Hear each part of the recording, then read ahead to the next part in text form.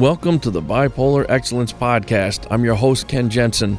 I'm someone who overcame bipolar disorder in an organic fashion back in 2004. That process taught me a couple things about bipolar.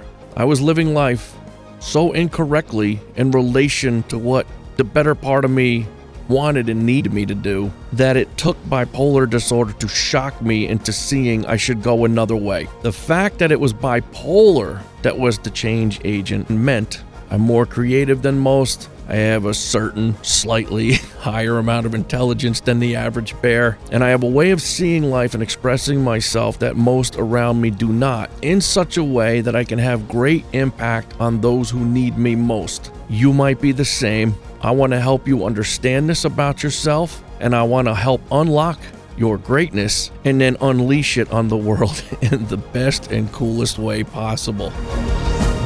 Hello, bipolar prone folk. Exciting times. Episode 43.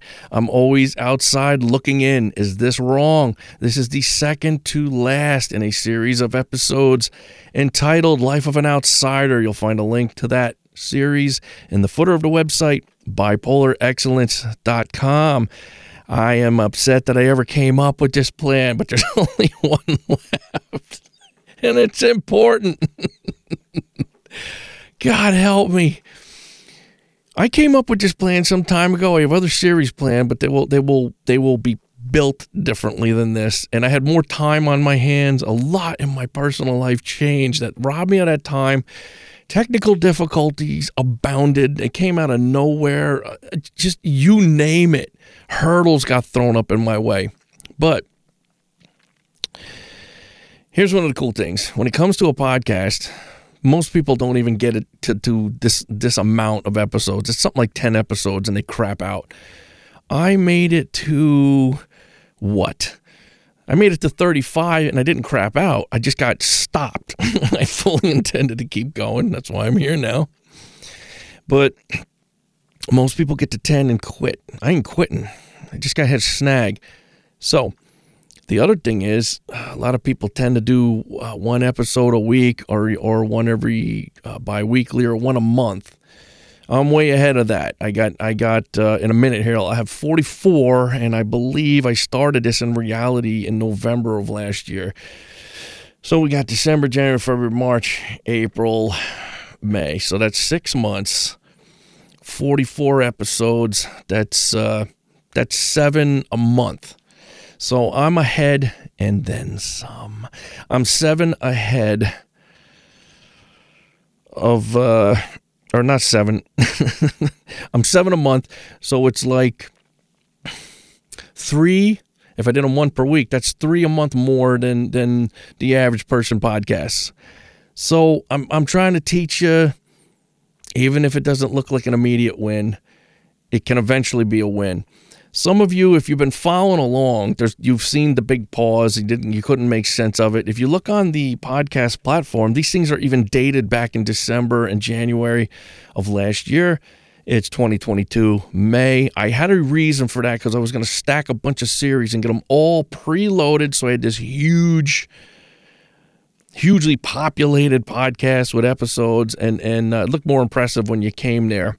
I still think that's a good idea. I don't think a lot of people bother with that. They just go ahead and start doing an episode in organic fashion. They make a plan for that week. They do that episode and move on. That would probably be less stressful for most of you. If you're bipolar prone, you might not be able to help yourself but do it the way I did it with this stacks of episodes pre-planned. Then I did things with the technology that made me have to stick to this initial plan to try to undo them to get to the next part of what happens in this podcast would have screwed everything up. So anyway, oh my God, I'm tired. I've done, not tired, winded. I'm actually quite pumped. I started on episode 36 tonight. I think that was about 2-3 hours ago. I'm on episode 43. I'm excited. I'm always on the outside looking in. Is this wrong? No. I'll tell you what. You should be greatly relieved you're on the outside looking in. When you're trying to fit in, that's coming from a position of weakness. Now, depending on what your situation is, particularly as an adult, I don't know how this would even work as an adult so much. It works more when you're a kid or a teen or even in your 20s, you're more insecure. You can be, and you don't want to stand out because that's just too uncomfortable to bear. You need to just be accepted in the group. I did that, I don't know, well into my 20s. And then when I started not worrying about it, I not worried about it in an unhealthy way. I sort of just went crazy and just lived crazy and didn't give a shit what anybody thought. Now I have that like an echo of that in what I do now, but now it's healthier. It's I'm quite happy not belonging to anything that doesn't greatly matter to me, and that list is mighty short. I'm comfortable in my own skin. I was not when I was younger. Probably bipolar had a piece to do with something like that. I don't know, because bipolar didn't actually nail me until my late 20s. But when you're on the outside looking in, I think it would behoove you to question why you want in so bad. Is it a thing you even really want to be a part of? If it is, why? And be honest. Be open with yourself. Why are you looking for acceptance in such a way? Maybe it is that important. If I sat here long enough, I could make a list of areas that might be a sensible concern. I just don't have them in my life. I'm way cool with being the lone wolf. And I also enjoy it, but I'm not really. I am. I don't hang with a crew. I don't try to fit into anything. I try to be the best version of myself with the people that I help the most. And the people that I help the most, at least on the paycheck side of things, are people with addictions and mental illnesses. And I find them fascinating. I find every single one of them has something really positive to be discovered and explored, even if they've done some terrible things, which they have, as have I back in the day. Don't judge. I'm not naive. I get lied to a lot, but I don't care because it has nothing to do with me. It's how they're just surviving.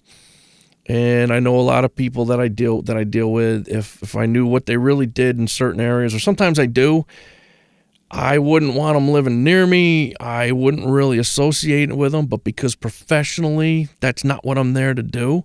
It doesn't faze me in the slightest, and I just find that makes them even more interesting. I'm fascinated by flawed people. I'm fascinated by suffering people. I don't wish it on them. It's not like that. They're not my entertainment. I'm just really fascinated in what makes a mind go sideways. What makes a mind get warped like that. And then I find the good in that I can. And I help the people that it's my responsibility to help. And I do it wholeheartedly. On the private coaching side, if you're working with me, you probably got a pile of all of that in you at some point. But you've moved well beyond it, same as me. And now you're on some kind of mission. You're trying to take all of those experiences, good and bad, and turn them into something good, something powerful. You got something to say. You got a group of people you want to help. You got one person you want to help, and you know the version of you is not the guy to get it done. I want to help you do that.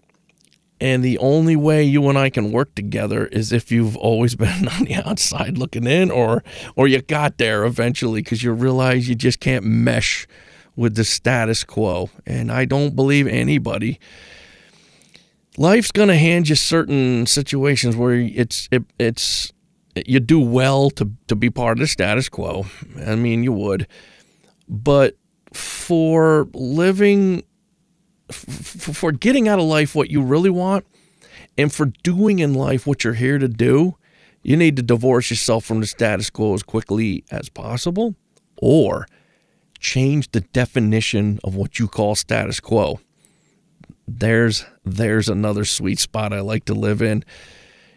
Status quo is just whatever everyone else is doing. Well, what if everyone else encompassed a group of people not doing what the herd does?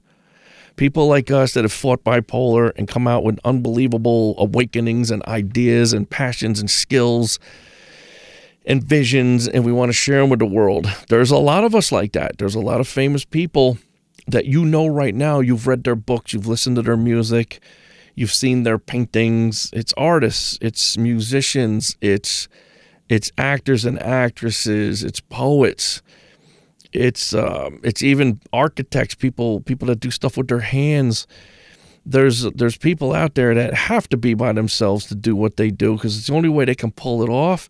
But if you're lucky enough to sit and talk to them, your life would be changed. A quick example, I did that with Brad Dourif. Brad Dourif, he's an actor. He's the voice of Chucky the doll. He's been in a million movies, hundreds. He was, when I met him, he was 72. It was a handful of years ago. I got pulled into a music video, and I was like, yeah, I'll jump. I'd like to be in that. I knew the movie director, and I had a chance at one point to talk to Brad Dourif. I was in the audience, but there wasn't a lot of people, the pretend audience for the video shoot. He was on the edge of the stage, just gathering himself and cooling off. And we shot the shit for like 20 minutes. I don't remember a damn thing we talked about because it was all just life. It was like life stuff. It wasn't me fawning over the fact that he was Brad Dourif.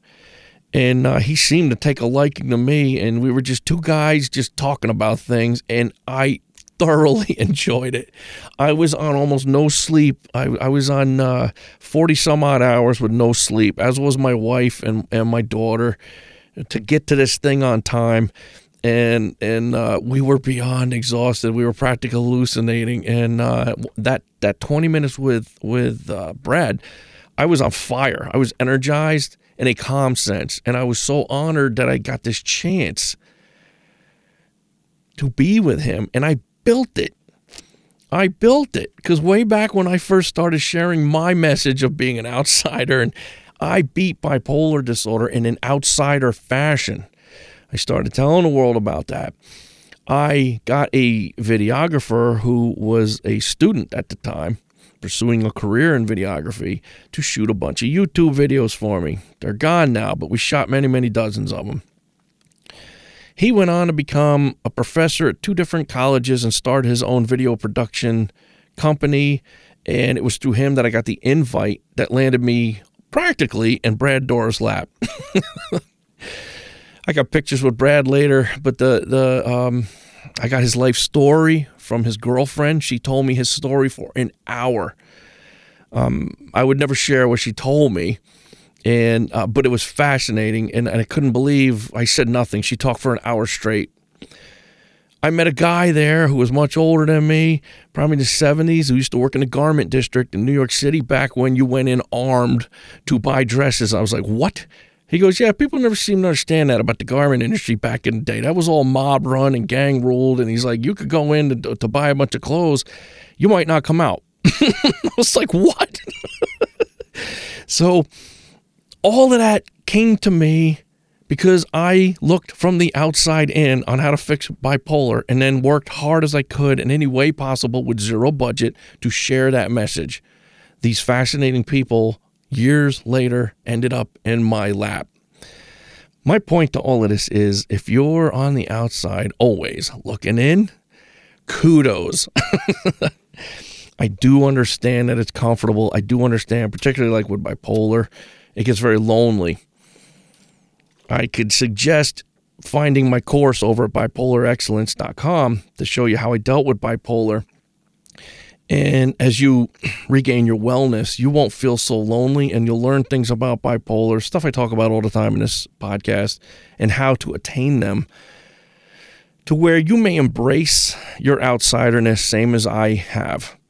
You might prefer to never go back to trying to be in the thing you're outside of. I hope not. The thing is, the world is in turmoil right now. It's 2022. Everything's the water's a little choppy out there. People like us are the only ones, because we're not normal in the best of ways. We're not normal. We're going to look at these problems in a way that everyone else will ignore or overlook or not believe, and we're going to solve a lot of them. I want to be at the root of that. I just, for my own satisfaction, just like when I met Brad and his girlfriend and the guy that did the thing, and I built the kid that was the videographer. I got him his start. I paid him for his free videos by getting him an internship in a professional production company where I was friends with those people. That is another 4 years of stories to tell you even what happened because of why I was friends with those people at that facility and what took place in that facility.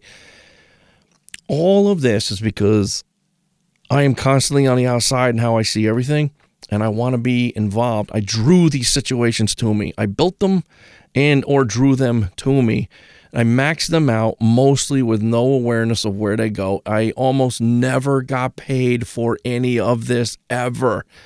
And yet my life has been filled with these fascinating moments and events and people, and the kind of people and the level of play I'm accessing is getting larger, more important, more impactful. I want to be a bigger player on the world scale because I enjoy it, not because of the more tangible things that come with it, fame and fortune. All right, I don't care. I've had a little bit of fame way back when. I'm a published author. Really cool things came out of that for a minute. And fortune, not so much so far, but I'm working on that. But not like, I don't have a list of things I want. I have a handful of things I want. Big house. I want a Jeep. I want my own gym and a barn. I want a lot of land in the woods. I don't want to be around any people. I want water nearby. Boom. You just heard my whole list. Don't care if where I live, nobody knows who I am. Don't care. I don't care about any of that. I don't buy things so that I can tell to you, anybody else, look, I can afford this. I hate that, actually, but I do want some stuff. I want a better life, and I'm building it, but I'm building it by living the life the way I want, and that's by remaining an outsider and drawing other outsiders to me. It's critically important to me that my social circle and work circle is made up of people like you. You're winning as far as I'm concerned. You just might be at a phase of this outsiderness that it's awful damn uncomfortable and lonely. Hopefully something I say on this podcast or offer on my website will help you mold that into something more positive, and then we can find out what's actually at the heart of what drives you and just explode it all over the world. I hope so, because it's going to be yet another awesome story with another far out person that I either get to tell or just, I just get to live that life. I want to live these lives of you guys with you. And that's why this whole thing exists. And that's why I say, remain on the outside looking in. All right, guys, see you on the last episode of this series. So excited.